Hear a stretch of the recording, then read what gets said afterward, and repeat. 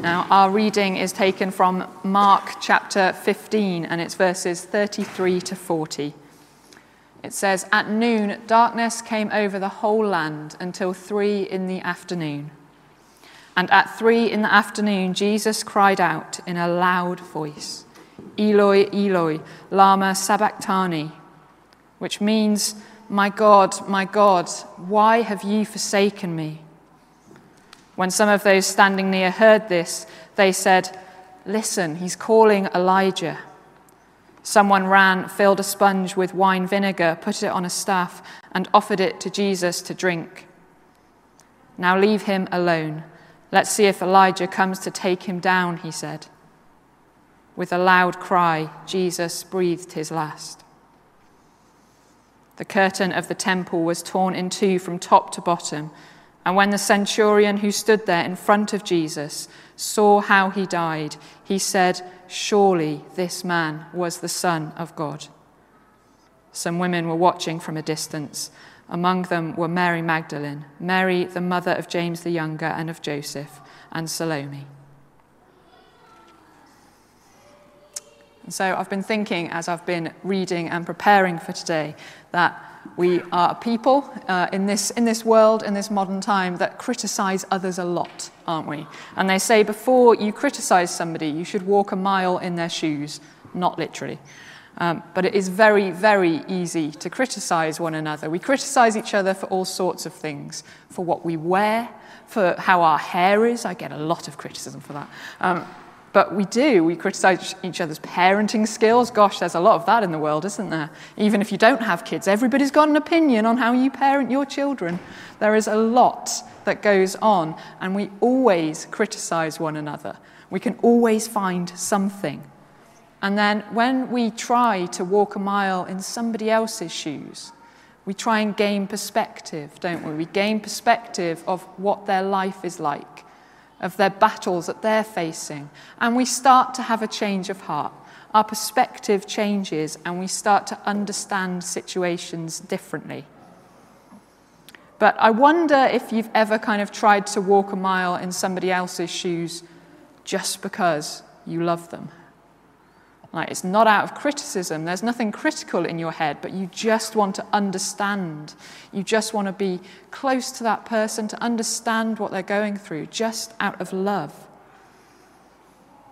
The incarnation, this is the ultimate act of walking a mile in somebody else's shoes. God didn't step down to earth in criticism. He didn't step down to criticize humanity, but actually, he stepped down to understand humanity, to show humanity the fullness of himself. He did it to win us back through his love so that we might share eternity with him. Like, the incarnation is this incredible story of the vulnerability of God. God coming to earth in human form to show himself exactly as he is, to show the fullness of his love for us, to be open to our rejection, and to face the rejection that he did face. And that, of course, is the Christmas story, God becoming human, and God choosing to become one of us, and then he experiences the fullness of humanity. He experiences all the emotions, all the feelings that we do. He grows up, he has a normal life, he learns how to do stuff, and he experiences all the physical things that we experience too. And I think that the whole of the incarnation is leading to this moment. It's leading to Good Friday. Somehow, Good Friday completes the human experience. God wasn't content being partially human. God was not content to be 90% human. But God had to be fully human. And actually for that, I think that God himself chose to experience the pain of separation from God. He says, my God, why have you forsaken me?" on the cross. That's an incredible thing to hear. God become human and then saying he feels forsaken by God, God tearing himself apart on the cross for our sake. And I think that God chose to feel, from a human perspective, that abandonment by God, the agony and the injustice of death. God chose to experience those things. And I don't know if we would have accepted that Jesus really does know our pain and our struggles if we hadn't heard that. We'd have gone, does Jesus really get it?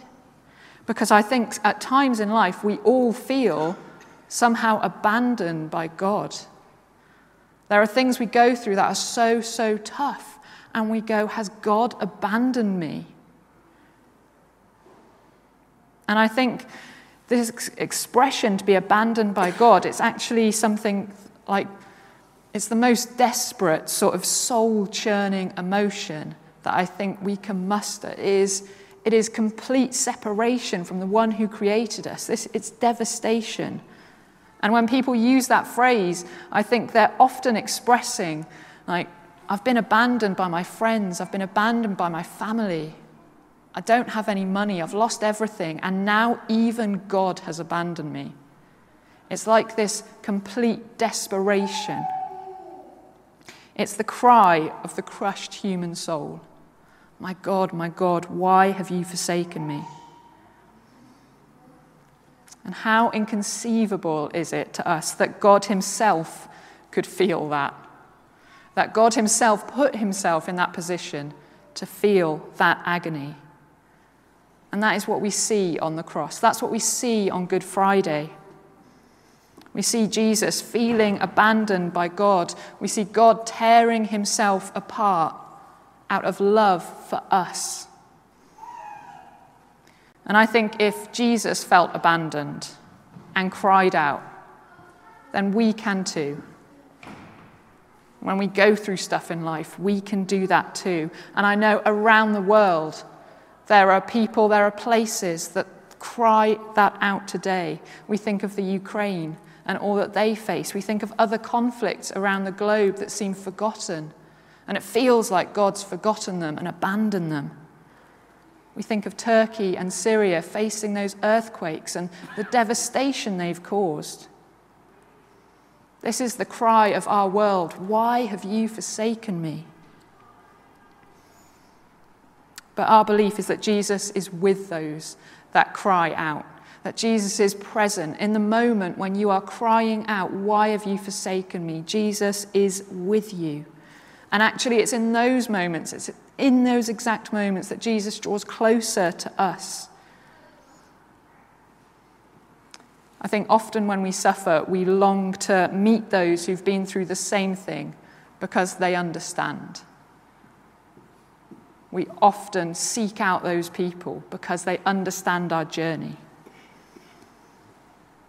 And so in that place of despair, when we feel like God has abandoned us, that's when we draw closer to Jesus, because Jesus understands that pain.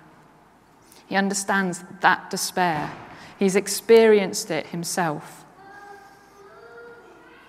And it's because of his death, it's because of God tearing himself apart on the cross for us, for our sake, that we have a Saviour who knows our pain and stands with us in it. And it's through that we know, no matter how we feel, that God will never, ever abandon us, but continues to reach out to us in love. So let's pray.